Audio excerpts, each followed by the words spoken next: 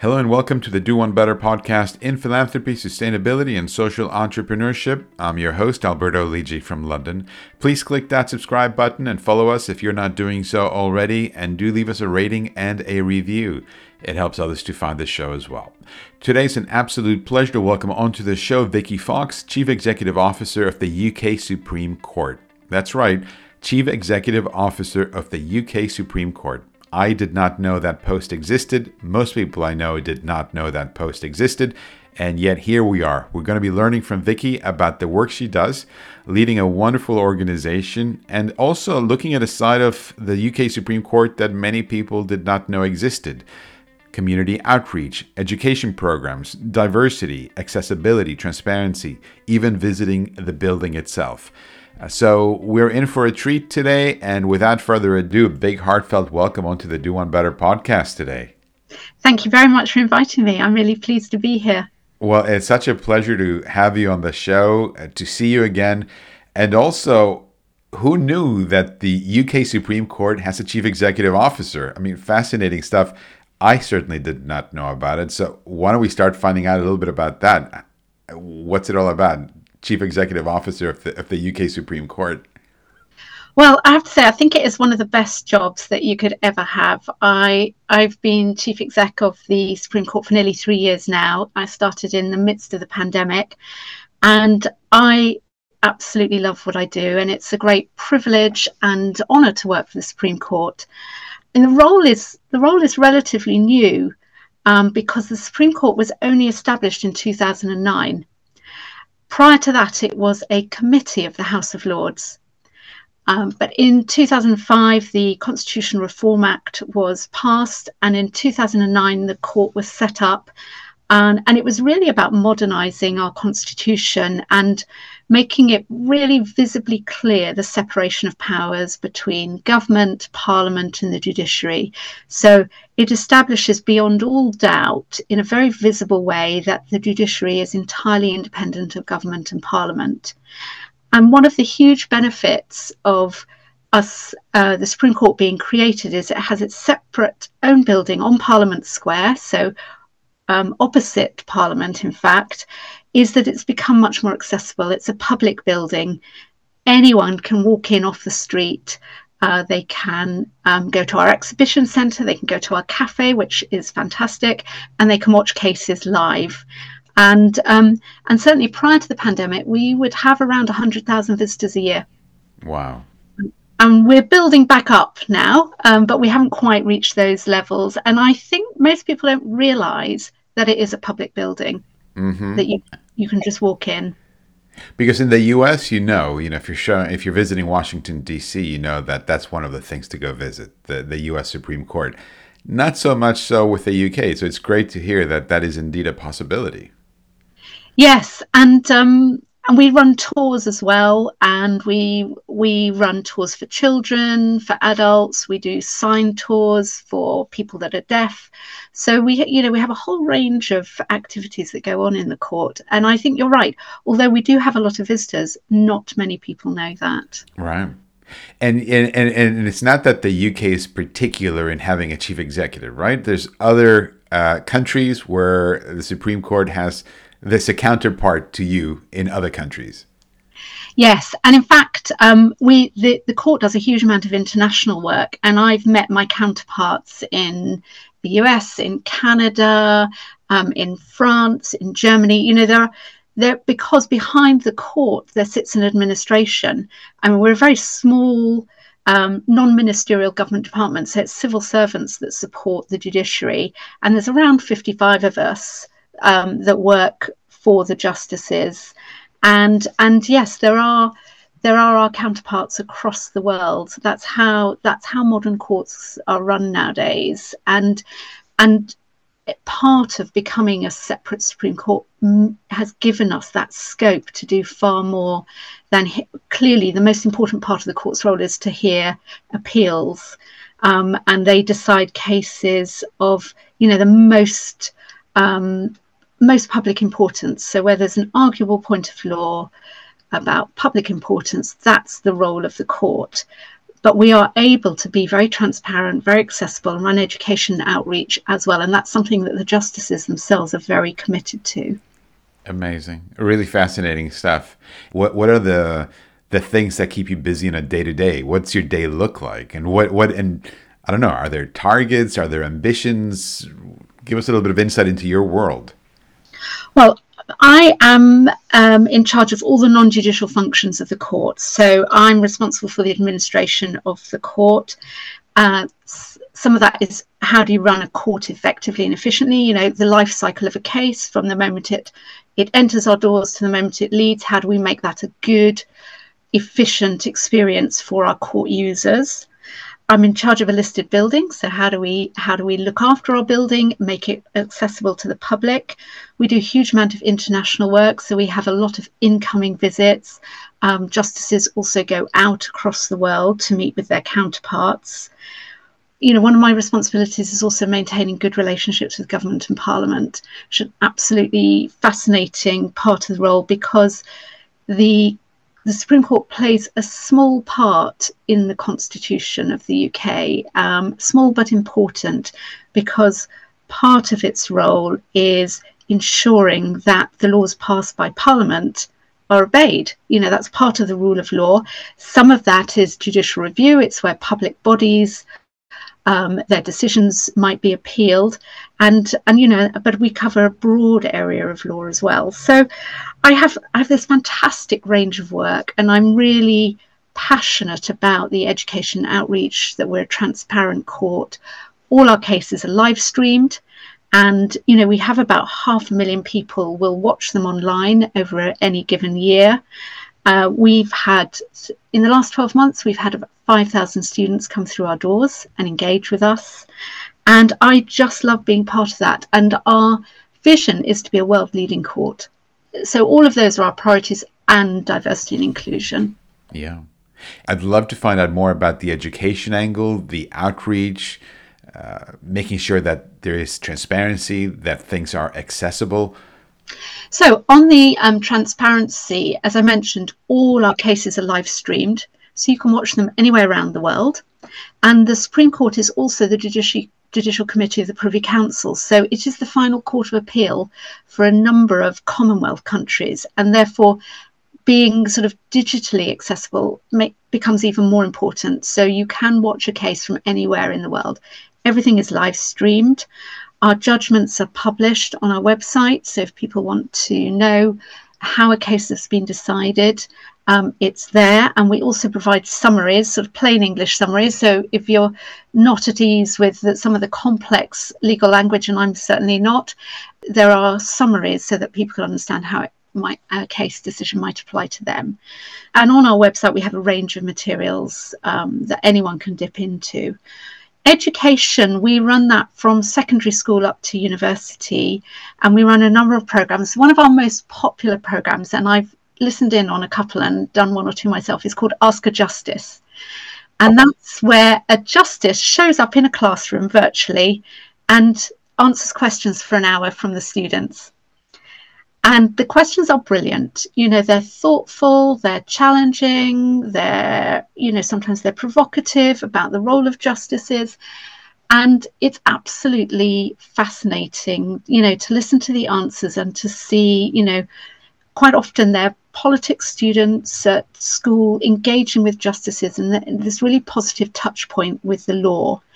We also run mooting competitions, so people come and argue cases, and then if you reach the final of a competition, then you get a justice to judge the case, and that's also very exciting for people, and it's a lot of fun as well.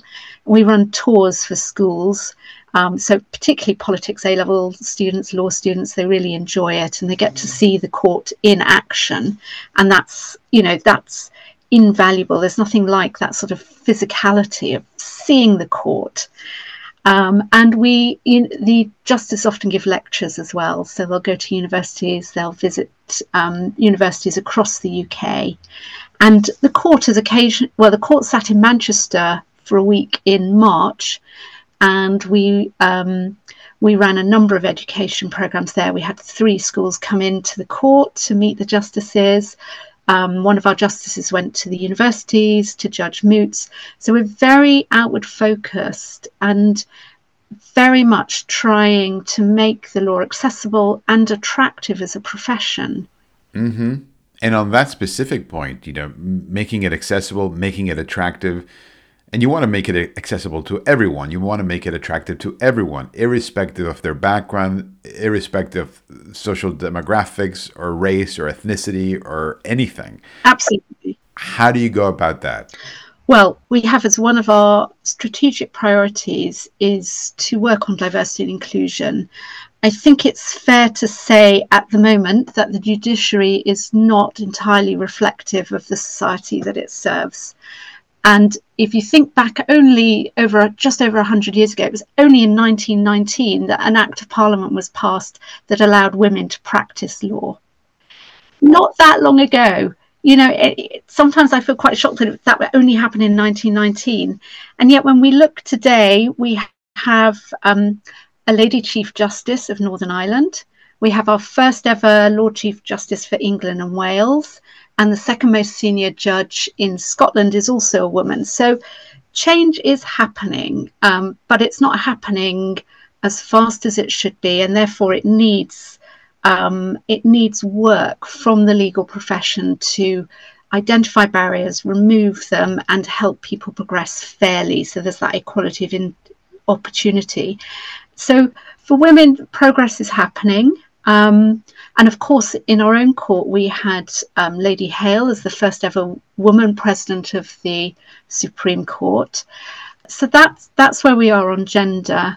On minority ethnic communities, again, we're not seeing a judiciary that is representative of society at large. And much more progress needs to be made. We have one judge from a minority ethnic background in the Court of Appeal. And, that's just not where we need to be. We need to be in a better place than that.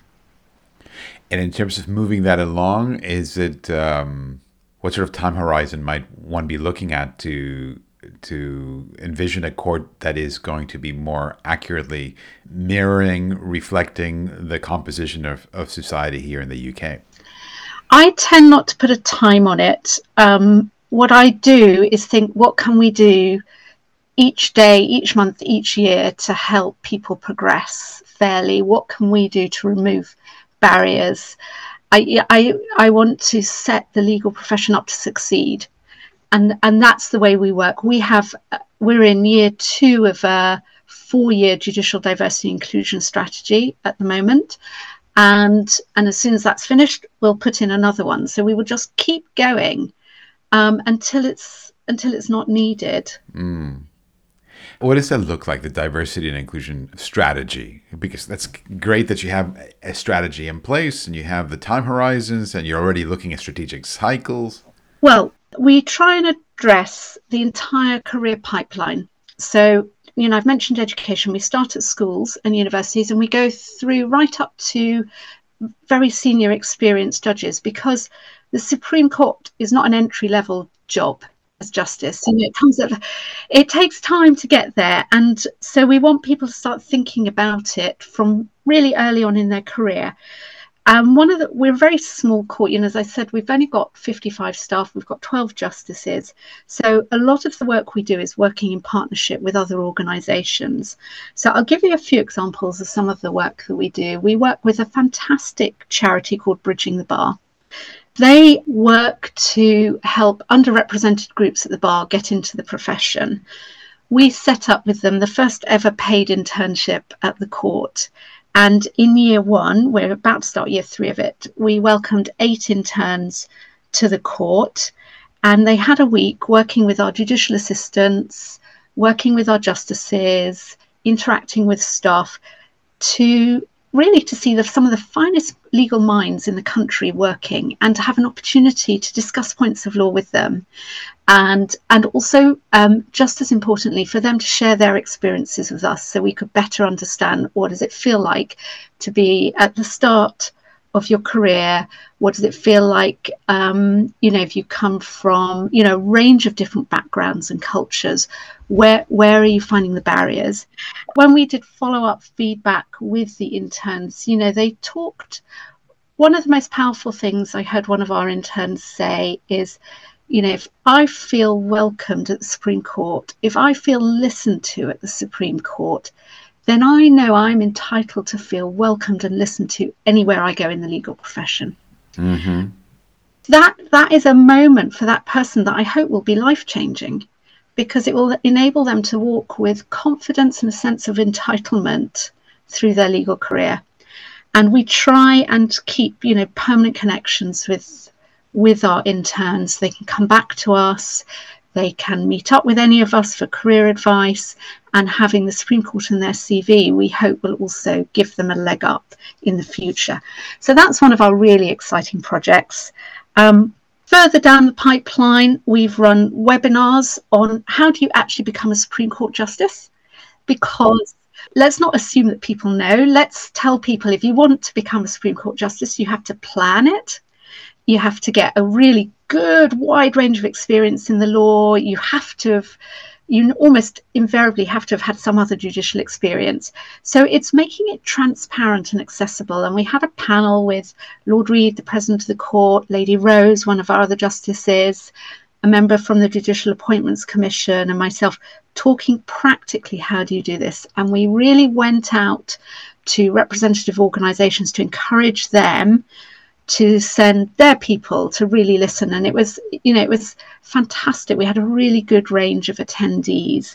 So we're doing that. And we've recently become a signatory to Black Talent Charter, which is another amazing organisation working to get Black talent properly represented, in the professions, not just law, but finance and other professions too.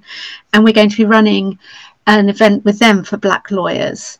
And it's partly offering that practical assistance. It's partly adding our voice to this, saying there's a problem and we want to be part of the solution. And we offer that sort of leadership to the legal profession. We started with 8 bridging the bar interns. There's now 100 of them, because now the Court of Appeal does it, now the Law Commission does it, now the High Court does it. So we have a role to play in starting new initiatives to make a difference.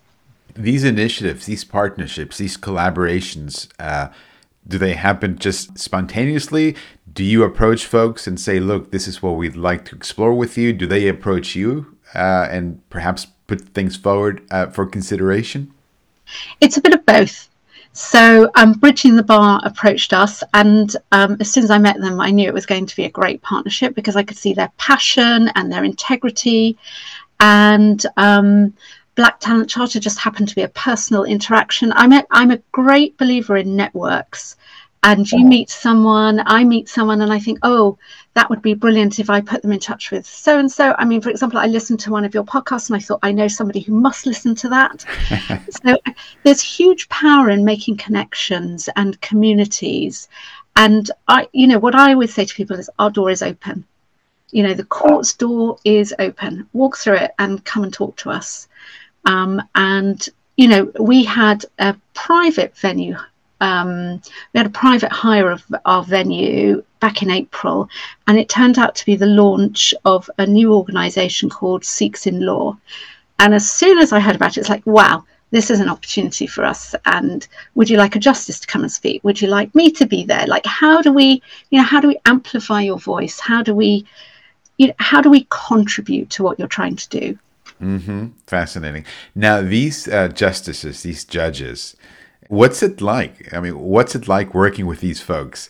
And are they, people probably thinking, are they just like normal people? Do they interact? Do they have the sense of humor that you might have? How engaged, how approachable, what's that human interaction look like? Well, first of all, I can assure everybody they are humans. They're human beings. They work ferociously hard. They work really, really hard. They have some of the finest legal minds in the country, in the world. So that it's fascinating to listen to them, but very human. In many ways, very informal. There isn't a hierarchy as between them and our my colleagues, our staff. We consider ourselves part of a shared endeavour. We work together. Very approachable. And and don't forget they do a huge amount of education work. So they go out to schools, they go out to universities, so they're interacting with people all the time, and they have that sense, depending on where, their career history, they will go back to their chambers or back to their Inn of Court or back to their university. So there's a very strong sense of public service amongst the justices. They have chosen to join the judiciary from private practice, and they care very deeply about the development of law, about fairness, and so it's a great privilege to work with them, and they're very easy to work with. I'm sure it is a great privilege. It must be an honor to work where you work and do what you do. You touched on the building before as well, and there's so much of what you've described so far that involves interaction, making sure that people are actually submerged within this. How can somebody visit the building? You just walk in? Do you need to buy a ticket? What's it look like? What's it feel like? It's a great building. It's a listed building. Before it became the Supreme Court, it was actually Middlesex Crown Court. And prior to that, it was a local authority building. But it's been renovated to turn it into a UK apex court. But you walk in and you get the warmest of welcome from our security team. One of the most frequent pieces of feedback we get is how welcoming our security team are there. They are absolutely brilliant, and they set the tone for all the interactions you have with the court. So it's quite a grand building. It's listed. I think it's easy to walk in and feel a bit overawed by it until you meet the staff, and then you realise it's just a very friendly, welcoming building. There's 3 courtrooms, and they're all quite different in style. We have 2 that are more traditional looking, and we have 1 very modern courtroom as well. So it's very interesting to look at them. There's artwork, and we have an exhibition centre, and that's where you can sort of pretend to be a judge, and you can interact with cases, and where you can learn about the history of the court as well, and the cafe, which does fantastic coffee. And not enough people know about the cafe. It's a great place just to cup of coffee. But you do walk in off the street. You don't pay. It's free. Excellent. And if you have younger ones as well, like an 8-year-old, would they benefit from this? Or is it for kids who are a little bit older, perhaps, if you're a parent? I think any age from sort of 8, 9 upwards, depending on your child. Yesterday, I saw at least 3 or 4 families, because it's during the school holidays. I saw them in the court, and we have a children's art trail, so they can fill things in and they can do drawings while they're there. And in fact, my dog was in work yesterday, so they got a little stroke of the dog, and she shook paws with them. So you never know what's going to happen when you show up. Well, how cool. Yeah, I mean, as a parent, you always want the very best for your kids, and you want to expose them to many other things. And you take him to the National Gallery, you take him to the theater if you can. Had not thought about taking my kids to the Supreme Court, but now it's firmly on the to-do list. They'll be very welcome. Absolutely, absolutely. And what about the logo? Because I know I like the logo of the UK Supreme Court, but it hasn't been there forever, because again, the court itself hasn't been there forever. How did that come around? So that was designed very carefully, and one of the primary drivers behind the logo was to show that we're a UK-wide court. So you've got symbols from all 4 nations in the logo. You have the English rose, you have the Scottish thistle, you have the Welsh leek, and you have the Northern Ireland flax flower to represent the linen industry. So, and you'll see that when you come into the court, you'll see that reflected in the carpet, and in one of the courtrooms we have a clock made out of Welsh slate. We have curtains that were designed and made in Scotland. So the court is, that representative role is central to the logo. And then around that is the Omega sign to show that we are the final court of appeal, that this is the end point in your legal issue. I love it. It's a great looking logo. And in terms of your journey, how did you land where you are today? I landed with a bit of surprise because I never expected to end up here. And certainly at the start of my career, the Supreme Court didn't even exist. So it's not something I could have planned for, imagined. But I started life as a lawyer, and I worked as a government lawyer for around 15 years and really enjoyed that. I really enjoyed the sense of purpose. And I did a lot of drafting of secondary legislation. I think probably my favourite job was working in medical ethics there. And then there came a point where I think I wanted to do something different from law. And that was when I moved to the Electoral Commission as their head of advice and guidance.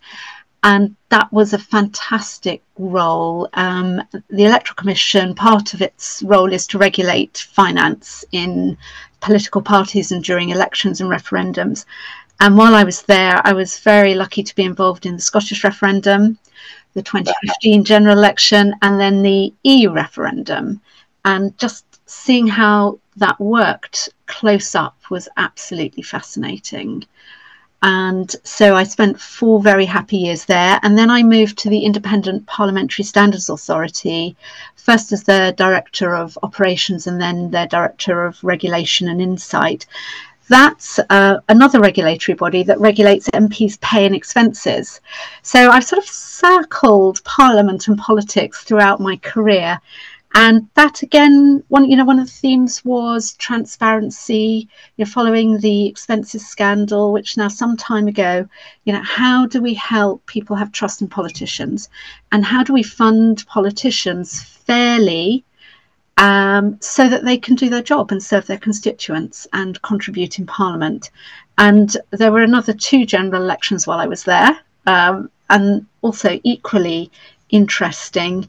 And while I was there, that was when I saw the role at the UK Supreme Court, and I sort of looked at it and thought, that looks amazing. Somebody's going to be very lucky if they get that job.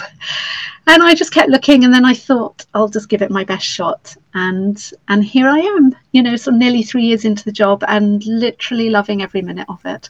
Absolutely. And now when you saw that opportunity for a chief executive of the UK Supreme Court, did you even know that that was a post? Did you know before you read that, did you know that there was such a thing? No, I didn't really. And you're a lawyer working within government circles for yeah.